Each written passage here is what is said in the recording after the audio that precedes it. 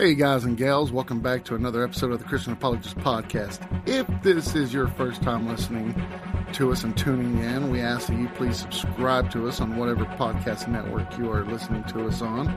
And if you're a regular listener, and if you frequently listen to us on Apple Podcasts, we ask that you give us a 5-star rating and give us a little comment. It just helps us to get the word out, to get our podcast down, to get noticed a little bit more by other people. Today, we are going to talk about how do we know that the Christian God is actually the one true God? I mean, how do we know that Yahweh, the Christian God, is the one true God? I mean, what evidence do we have to support such a claim? And what about all those other religions? I mean, do you know that there are literally over 4,000 different religions in the world at one time? And now, although some of these religions share some similarities, there are some huge major differences that separate them, and only one can be true. Now, why is that? Because if only one of them is true, then all the others have to be false. I mean, if not, it would be breaking the laws of logic. And in fact, it would be the law of excluded middle, to be exact. And that law basically states in layman terms that something can't be true and false at the same time. So basically, if one's true, the others are false. The majority of these religions, though, can be classified into categories, either polytheism, which is the belief in many gods, such as the sun god, the water god, air god, and so forth. And then there's monotheism, which is the belief in only one God. Monotheism is also known as having a theistic God, having only one God. For example, Judaism, Christianity, Islam, etc. And then there's animism, which is the belief that plants, trees, and so on are a form of a god. And then there's pantheism, which believes that all is God, such as the universe and all that is in it. And then there's also totemism, which believes that humans and other natural beings have a divine connection, such as a person also has its animal spirit. Those are mainly with the Indians and the tribals people.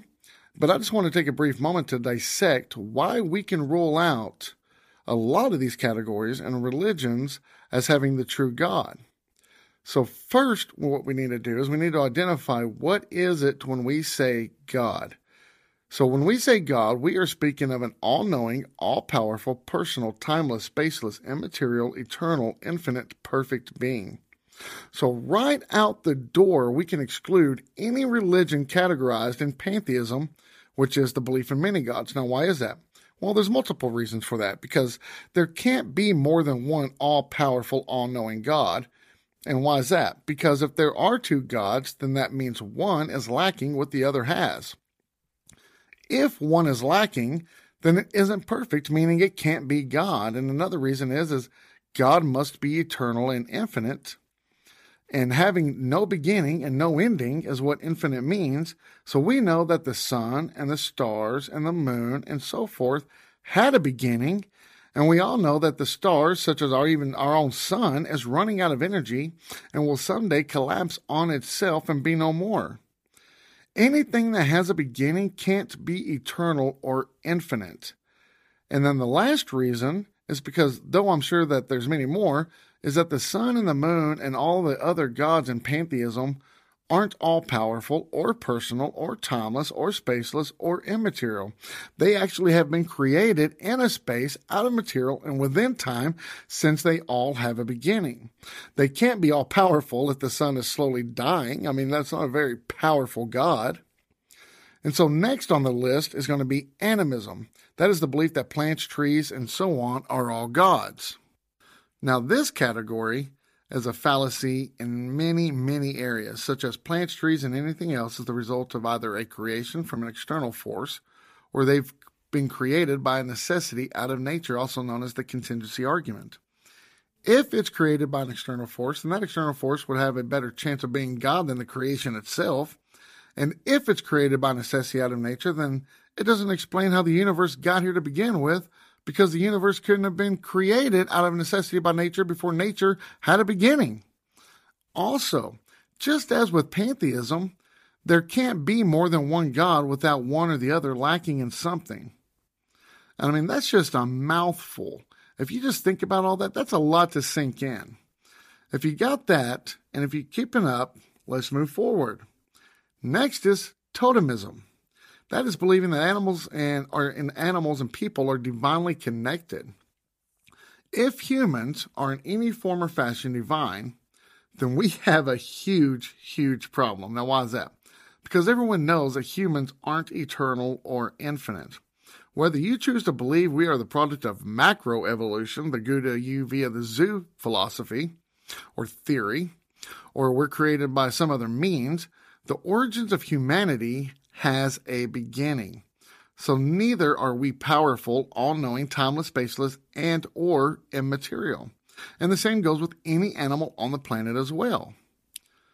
So now we got that one out of the way. Let's move on to examine monotheism, or the possibility of a theistic God, meaning only one God.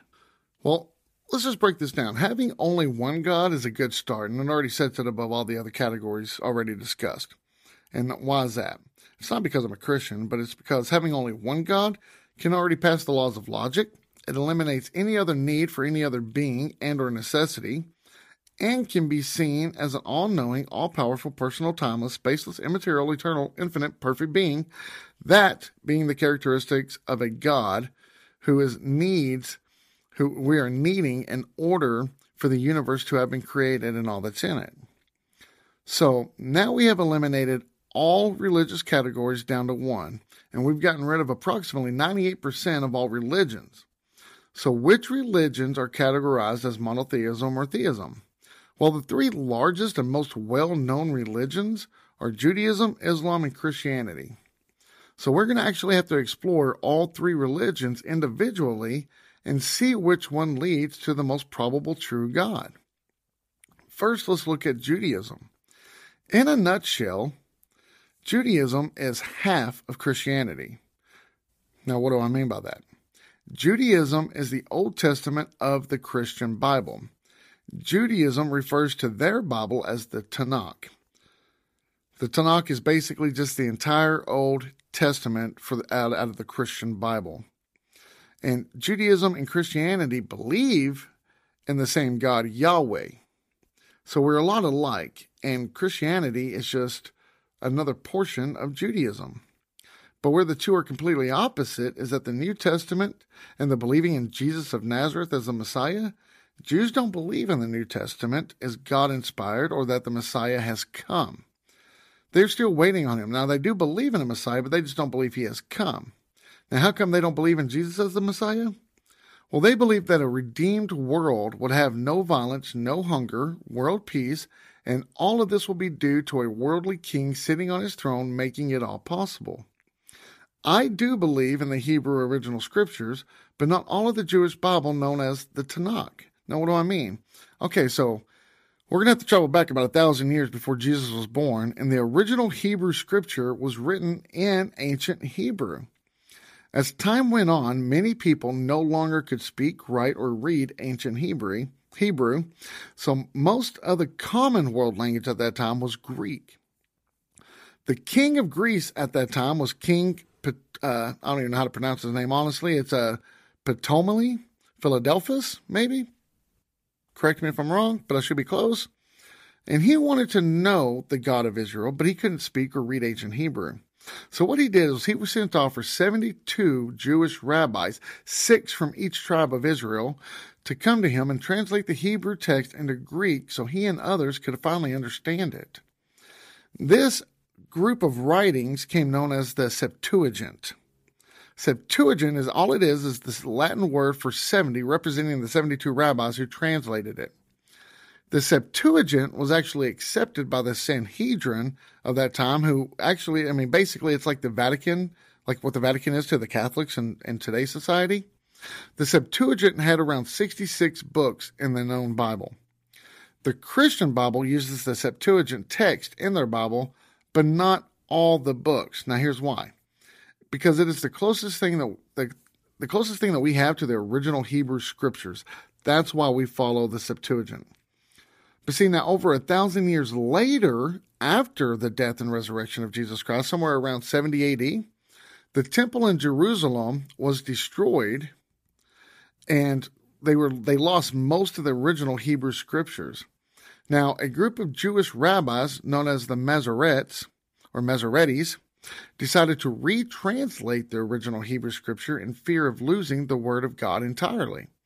But unfortunately, they did not have the original scriptures in hand, so what they did was they translated it through the scripture by what is known as oral translation. So oral translation, all that is it was very common in those days, and it relied on memory skills, something that most people in the 21st century don't have because of all the technology we have around us. But Jewish rabbis were taught to remember all of the Old Testament Bible by memory. These texts came to be known as the Masoretic text. Now, the Masoretic text has the 39 books we Christians now use in our Old Testament, and is also the text in the books the Jewish use in their Bible, known as the Tanakh. Now, there are over 100 predictions in the Old Testament that point to Jesus Christ as the Messiah. There are 2 prophecies that are completely irrefutable, if you ask me. For example, Isaiah 7:14 says, "Therefore the Lord himself will give you a sign. The virgin will conceive and give birth to a son, and we will call him Emmanuel," or you will call him Emmanuel. Another is in Psalms 22:16. "For dogs surround me. They have pierced my hands and feet." See, now Isaiah 7:14, "Therefore the Lord himself will give you a sign. Behold, the virgin will be with child and will give birth to a son, and we will call him Emmanuel." After reading just those two scriptures, how is it that the Jews just don't believe in Jesus as the prophesied Messiah? He actually fits both of those categories.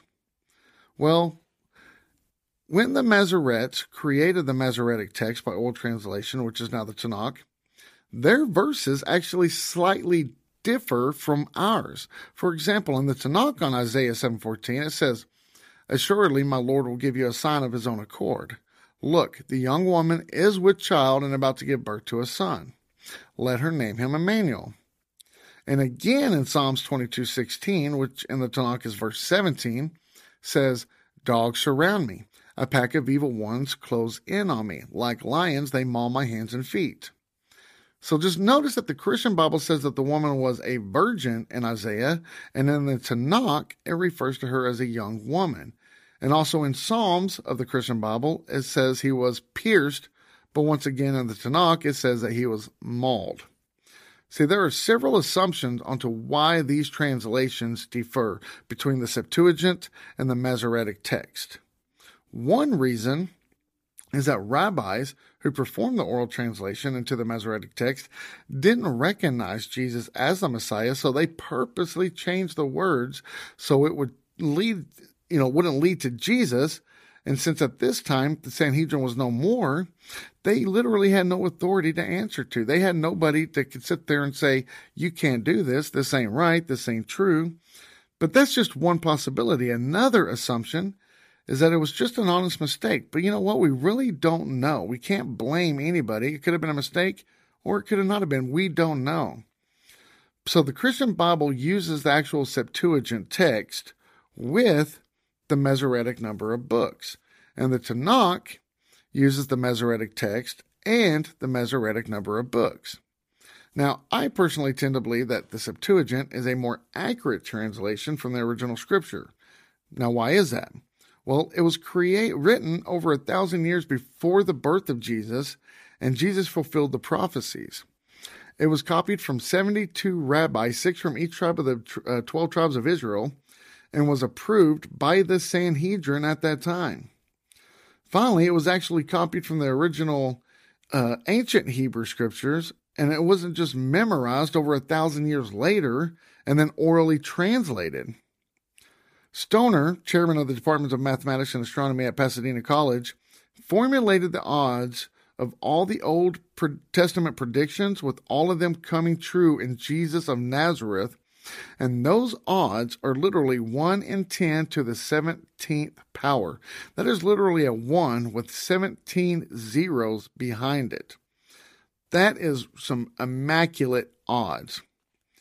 So with the Old Testament pointing to Christ and him fulfilling all those predictions and all the eyewitness testimonies plus philosophical evidence, it's hard not to believe that Jesus is the Messiah spoken about in the Old Testament.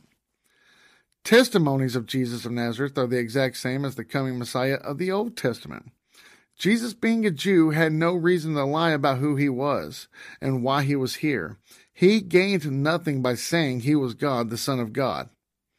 Jesus, being a Jew, would have thought of himself as a blasphemer for making such claims if they weren't true. Now, here are some other Old Testament verses that spoke of the coming Messiah, such as Daniel 9:24 through 27. It says, 70 weeks are determined upon thy people and upon thy holy city to finish the transgression and to make an end of sins and to make reconciliation for iniquity, and to bring in everlasting righteousness, and to seal up the vision and prophecy, and to anoint the most holy. Known therefore and understand that from the going forth of the commandment to restore and to build Jerusalem unto the Messiah and the Prince shall be 7 weeks and 62 weeks.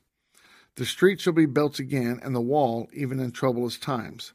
And after 62 weeks shall Messiah be cut off, but not for himself. And the people of the Prince that shall come shall destroy the city and the sanctuary, and the end thereof shall be with a flood, and unto the end of the war desolations are determined. And he shall confirm the covenant with many for 1 week. And in the midst of the week he shall cause the sacrifice and oblation to cease, and for the overspreading of abominations he shall make it desolate, even until the consummation, and that determined shall be poured upon the desolate. Also, Deuteronomy 18:15 says, the Lord will raise up for you a prophet like me from among yourselves, from your own kinsmen. You are to pay attention to him. I will raise up for him a prophet like you from among their kinsmen. I will put my words in his mouth, and he will tell them everything I order him. Let's go on to Ezekiel 37, verses 24 through 27. And David, my servant, shall be king over them, and they shall have one shepherd. They shall also walk in my judgments, and observe my statutes, and do them. Also in Hosea 1:1, also in Isaiah 8:14, Isaiah 8:23 through chapter 9, verse 1. We also have Isaiah chapter 9, verses 6 through 7. We also have Isaiah chapter 11, verse 12. We have Isaiah chapter 28:16. I mean, it goes on and on. We can go on to Zechariah. We can go on to Psalms. There's plenty of them in Psalms. But all these point to a coming Messiah. Jesus of Nazareth fit every single one of these descriptions. The only logical conclusion, or at least has to be completely plausible and probable, is that Jesus is the Messiah that was told would come in the Old Testament. Guys, we're going to take a quick break real quick, give out a shout out to our sponsors. Please stay tuned as we finish up the second half of this why Christianity is true and why Yahweh, the God of Christianity, is the one true God. Be back in 2 minutes. All right, guys and gals, thanks for sticking with us through that quick break. So before we left off, we were given descriptions and we were given evidence for Jesus and the Christian God for being the one true God, Yahweh being the one true God, Jesus Christ being the one true Messiah, and Christianity being the one true religion. And we left off by saying that, at the very least, it has to be completely probable and possible that Jesus Messiah was the coming Messiah in the Old Testament. And so the next religion for us to discuss is Islam. Does Islam follow the Jewish and Christian God, Yahweh? Absolutely not. Allah is the God that they follow. The biggest difference between Christianity and Islam is Christians believe they have a Savior who is Jesus Christ, in which our sins are forgiven. Islam, on the other hand, doesn't believe in a Savior, but believe that through their works they will be judged and deemed good enough to make it into heaven. I mean, if God is the standard of justice, then how do Muslims propose that God will remove their sins if nobody has paid the penalty? They believe their good works will get them a free pass into heaven. And that kind of logic doesn't even work here on earth. Now, what do I mean? Because imagine I go off and commit all kinds of crimes. I get speeding tickets, I steal, I murder, and do many other horrible crimes. Finally, I have to stand before a judge to be disciplined for my crimes. The judge is going to ask me, what do you have to say for yourself? And as I begin naming all the charities I give to and all the poor I've helped, all the homeless I've sheltered, the hunger I've fed, and all the places I have volunteered, I just name off all these things. And after I'm done telling the judge all these good things, do you think the judge is actually going to look at me and say, well, let's just let him go? I mean, would you expect the judge to take all my good deeds and just wipe away all the bad? Or do we expect a judge to be a judge and say, well, thanks for all you've done, but I'm not here to judge you on all the good things you've done. I'm here to judge you on all the bad things. Nobody gets judged on good things they do. I mean, if we hadn't done anything wrong, then there would be no need to judge us, right? So judges don't just sit around waiting to tell people good job and all the things you've done right. Judges are actually placed here for disciplinary actions on the things that people do wrong. And God himself is the standard of that justice. He's going to tell us good job for the things we've done right, but he's also going to discipline us for all the sins/crimes that we've committed. It's only through Jesus Christ can the judgment of our sins not come back on us. If Islam doesn't believe that someone has already paid the penalty for our sins, then that means that when we die, we will have to face the wrath of God for all of our sins. But Jesus has taken that wrath from us. It isn't through works we gain Jesus' gift of salvation. That's in Ephesians 2:9. It is a gift. Also, Islam's worship Muhammad. Muhammad was a man that was born in Arabia in 570 and died around 632. He claimed to be a messenger of God who received revelation.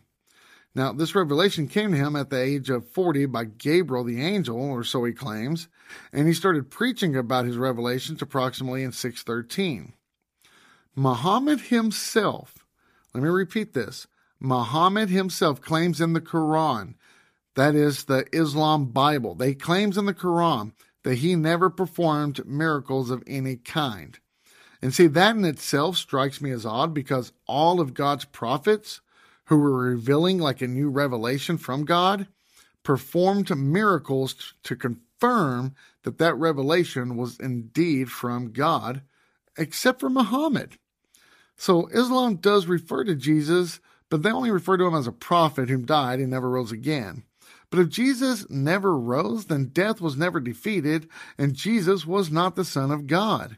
So if Islam is correct and Christianity is false, then we are all in a lot of trouble on Judgment Day. In fact, just recently, Frank Turek points out how if the Quran, the Islam Bible, is true, it's also false. Now, how's that? Because looking at the book Surah in the Quran, chapter 5, verse 68, it says this, O people of the book, and that's speaking of the Jews and Christians, you have nothing to stand on unless you observe the Torah, the gospel, and what has been revealed to you from your Lord.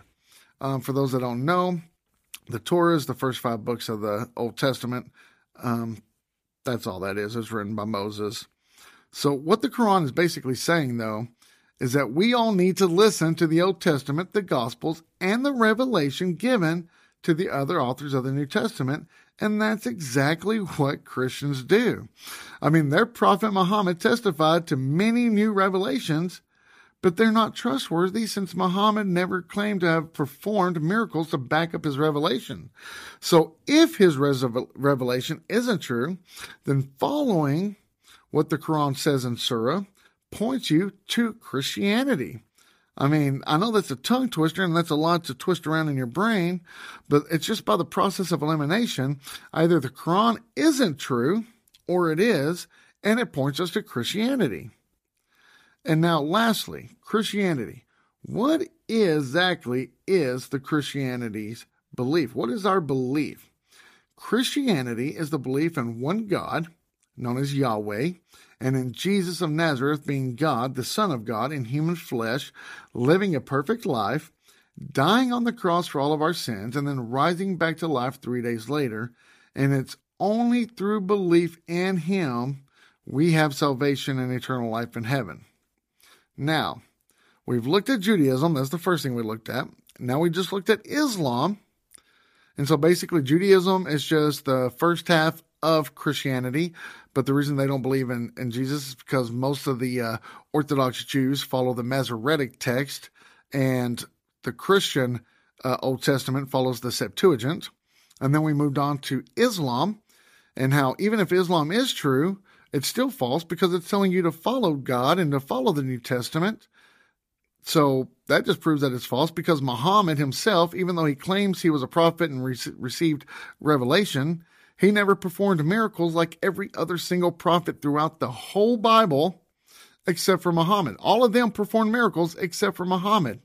They performed those miracles to back up the fact that they were bringing a revelation from God. So, since Muhammad never performed miracles, and the Quran is basically saying follow the Old Testament and the Gospels, we can rule out Islam as being the one true God. And so now what we need to do is we need to look into the evidence and the proof of Jesus being whom He says He was, and the evidence that He actually died and rose again. First, look at who the Bible claims Jesus is. So in John 10:30, the Father and I are one. Philippians 2:5-6. You must have the same attitude that Christ Jesus had. Though He was God, He did not think of equality with God as something to cling to. John 17:21, as the Father is in me, and I am in Him, and they also may be one in us. John 1:18, no one has seen God but the Son, and only Son, who is Himself God. John 1:1, in the beginning was the Word, and the Word was with God, and the Word was God. John 1:14, and the Word became flesh and dwelt among us. The Bible makes it very, very clear in many places that Jesus is God, the Son of God. Now, how do we know that is true, though? Can we just go off of what the Bible says and just be like, oh, that's absolutely true? Well, honestly, a lot of people do that, and they're satisfied with that, and that's great. But a lot of people, it takes a little bit more convincing. So the first thing we would have to do is look at the eyewitness testimony. Now, let's start with the four Gospels, Matthew, Mark, Luke, and John. Couldn't the Gospel writers have been lying? Yes, but that wouldn't be logical. Now, why is that? Because all the Gospel writers were already Jews except Luke. Luke was actually a doctor. Jews already had the Torah, the first 5 books of the Bible, like we've already spoken about, and believed they were already saved without Jesus. So why would they give eyewitness details about the life and death of Jesus if they already believed they were saved? What Jesus claimed was considered blasphemy according to the Jews. So why would they lie? Matthew, Mark, and John were going against literally everything they had been believed and been brought up from since birth. But why would they do this? It was because they believed in Jesus being God, the Son of God, so much that they were and did die for their belief in Jesus. Now, you might say that people lie all the time, or people write books and give interviews in which they know they are lying. All you got to do is just turn on any news channel and you'll catch lies left and right. That's just how it is nowadays. They just exaggerate or they just completely lie. And that's true. But people usually know when they're lying, and nobody who's lying is willing to die for a lie in which they know they're lying about. I think I said that right. Did I say that right? That people usually know when they're lying, and nobody who's lying is willing to die for a lie in which they know they're lying about. Also, all 4 Gospels were written at different times. The book of Mark was written around somewhere AD 66 to 70. Matthew and Luke were somewhere between 80, 85, and 90. And John was actually somewhere between 80, 90, and 110. So it's not as if these men were just all sitting around a campfire and discussing what to say and what not to say. It's not like they were like, hey, Mark, how about we say that Jesus called Peter Satan? What do you think about that? Do you see how ridiculous that actually sounds? That they would sit around and paint these pictures as if they were just, trying to come up with the same story. But then people sit there and say, okay, but all the books were written years after when they claim the actual events of Jesus occurred. Well, that's true, but so were almost all history books, and we still believe them to be true. In fact, most of the books written about Jesus in the New Testament were written at earlier times after the claims than most of our history books were. So why should the account of the New Testament books be considered less than that of any other history book? All four books claim that the life of Jesus was anything but less than extraordinary. They all speak of his miracles, his life, his death, and his resurrection. And did you know that after the resurrection of Jesus, over 500 people witnessed seeing him? It says that in 1 Corinthians 15:3 and 8. But in the United States Supreme Court, in our court system, it only takes 2 eyewitnesses to convict someone to prison. Only 2. And yet we have witnesses of 500 people claiming to have seen Jesus after he had died. I mean, why is it that we're completely okay with only 2 witnesses to convict someone to prison, yet we struggle to believe in the eyewitness account of over 500 people? I mean, why? I mean, many see the eyewitness accounts of Jesus' resurrection as unreliable due to how long ago it happened, and they never personally saw Jesus and all he had done. And if that's the logic, seriously, if that's the logic we're going to be using, then I guess we can't say for absolute certainty that Abraham Lincoln, George Washington, or John Adams ever lived. I mean, nobody today saw them, met them, or knew of these men. All we have to go on are our history books and their legacies, and we accept all of them as true and accurate, except the Gospels of Jesus Christ. Paul of Tarsus, who was previously known as Saul, wrote many, many accounts of Jesus. Paul was actually a Jew, just like the three other Gospels. Paul was actually one of the most feared Jewish men by Christian communities. Now, why is that? He was a Roman soldier who was in charge of killing. Did you hear me?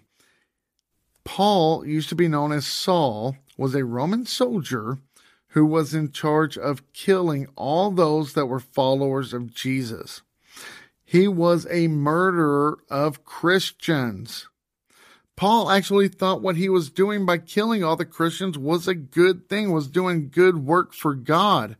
Paul himself had no reason to make up a story about his conversion. In his eyes, he was already saved. In fact, he was probably sitting right-handed God in his own mind because he was going around killing all the Christians and he thought he was doing that for God. If anything, he probably figured like he was just king of the hill, you know? He didn't think he needed Jesus to be saved. But then Jesus came to Paul on the road to Damascus and Paul believed him after Jesus confirmed who he was. And after this conversion, Paul actually went on to become one of the most prolific authors of the New Testament. He is attributed to writing somewhere between 13 to 14 books out of the 27 books of the New Testament. So why would Paul, a Jewish soldier and hater of Jesus Christ, make claims against his own beliefs and ultimately end up dying because of his assurance in Jesus as the Lord of Lords? I mean, wouldn't it make more sense that he and the others would have recanted their claims before being killed for their beliefs in Jesus, that they were false? I mean, what were they having to gain? They gained nothing. They didn't gain anything. In fact, when they wrote the Gospels and when Paul wrote his books, they never gained success, money, popularity, or fame. They actually got the exact opposite. They were repeatedly thrown into prison, beaten, and eventually murdered for their beliefs in Jesus.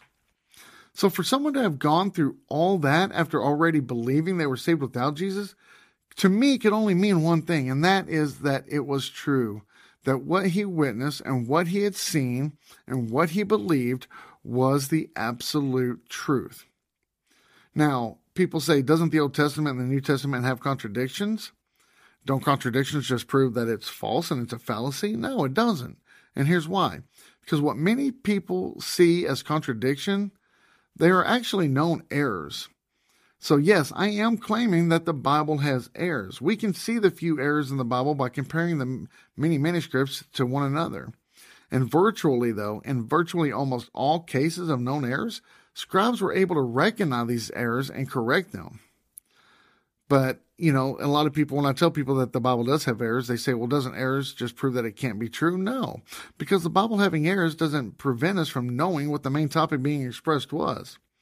For example, in Manuscript 1, John 10:30, I and the Father are one. But let's just take out the E and put an asterisk mark. And then in manuscript 2, it says, I and the Father are one. But instead of taking out the E this time, let's take out the H and let's put a hashtag. And manuscript 3, I and the Father are one. But this time let's take out the T and let's put a star there instead. Now, by looking at these 3 manuscripts, are we able to conclude what the Bible is saying? Yes, of course. We're saying that, God, he was talking to Jesus and the Father are one. I and the Father are one. So the total number of actual Greek manuscripts of the New Testament, they literally stacked up to over a mile high. I mean, that's huge considering that most Greek classical literature manuscripts barely made it to 4 feet high. And we're talking about over a mile high. That's over 5,200 feet high. So why didn't God just preserve the original, right? You think that would make sense. But let us just assume that God did preserve the original manuscript. What could we do with the original manuscript? Think about it. We could alter it, we could change it, we could destroy it altogether, and nobody would ever know the difference. So what God did do was he had over 400 copies of the original made and passed out to different people. And he did this because if someone would have changed any one of their copies, we would know who changed their copy and call them out on it. Simply put, by not preserving the original manuscripts, he actually preserved the original manuscript.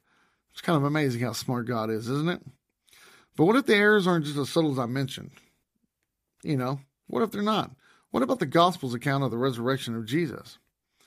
I mean, when Jesus' resurrection, some say one angel was present at the tomb, another 2 angels, and others differ on who showed up to the tomb first. So which gospel account is correct? Aren't the other ones wrong? No, I believe they are actually all correct. Now, how is that? Because every book that was written from that person's own personal experience and viewpoints. To me, this actually helps validate the gospel. See, because like I was saying earlier, if they were all sitting around writing the same thing, every story would have looked exactly the same. But let's say 4 people see a crime, and the police show up to take down their eyewitness report separately. Most likely, you are going to hear 4 different stories of how that crime had happened. One witness saw only 1 male suspect, another witness saw 2 male suspects, another witness noticed 1 male and 1 female, and the 4th witness only saw 1 female. Are any of these people lying? No, none of them are lying.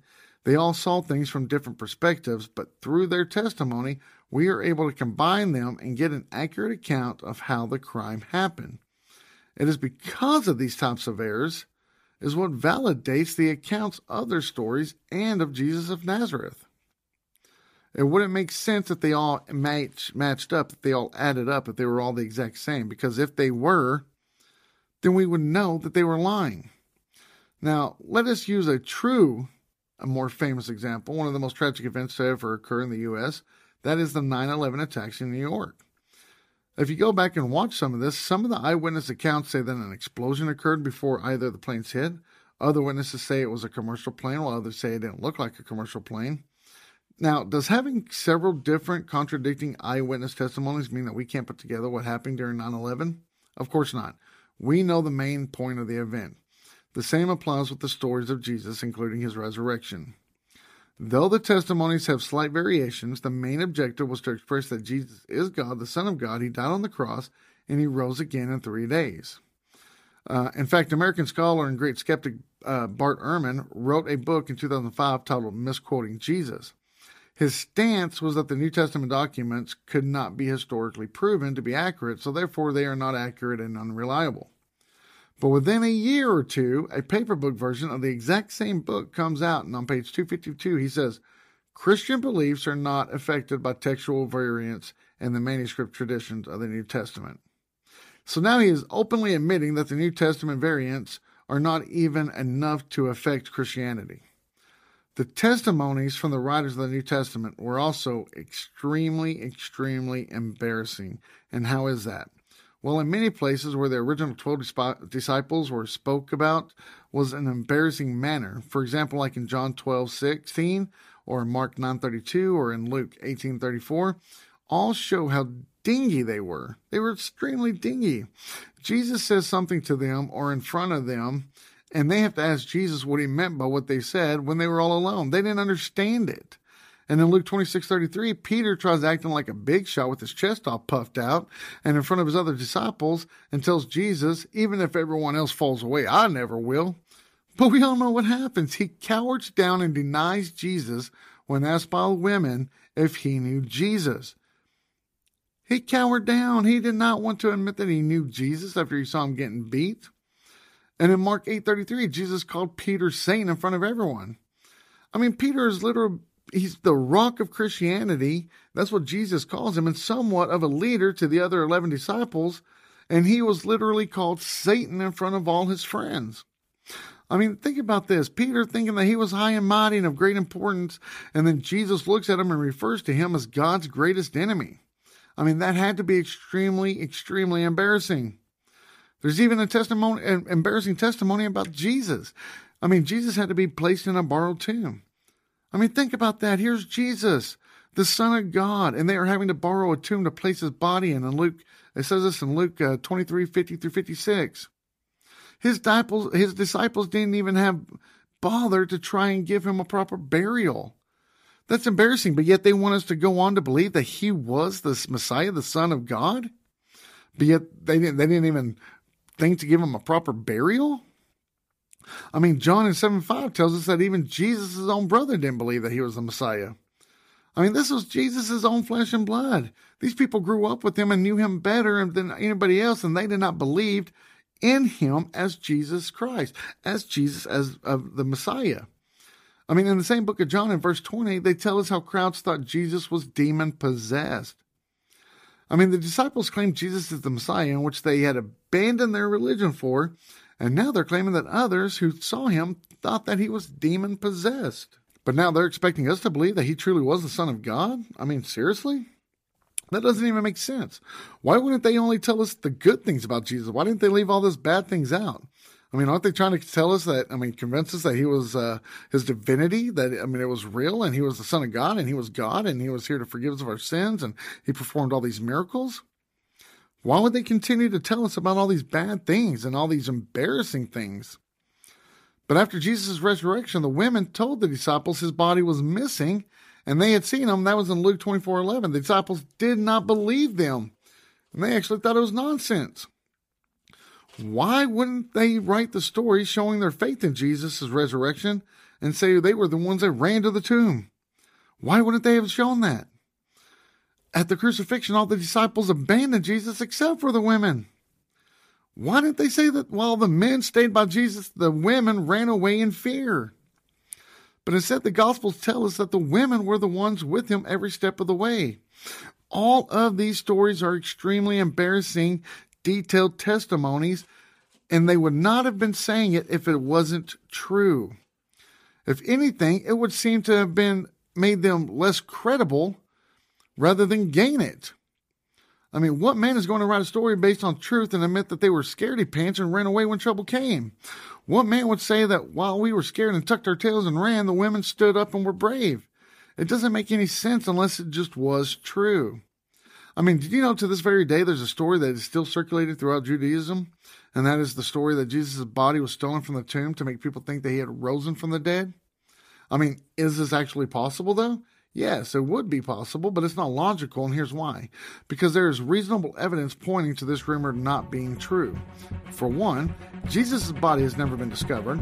Two, the testimony of the Roman soldiers who were meant to watch over the body to prevent theft would have most likely been killed for allowing that to happen. Also, how can the Roman soldiers say, this is what happened while we were sleeping? You were asleep. You don't know what happened. That doesn't even make sense. The eyewitness account of the soldiers would have never been able to sustain the test of time. Now, is it possible to prove that Christianity is false? Absolutely it is. Now, how is that? By finding the body of Jesus of Nazareth. If they found the body of Jesus, it would completely and utterly destroy Christianity and prove it to be false. Literally, Christians around the world would have to come to the realization that they've been worshiping the wrong God. But this is all I have to say to end this podcast. After considering for 2,000 years, they haven't found the body of Jesus of Nazareth. And I personally know they never will. And the reason I know this is because it is true and Jesus has risen.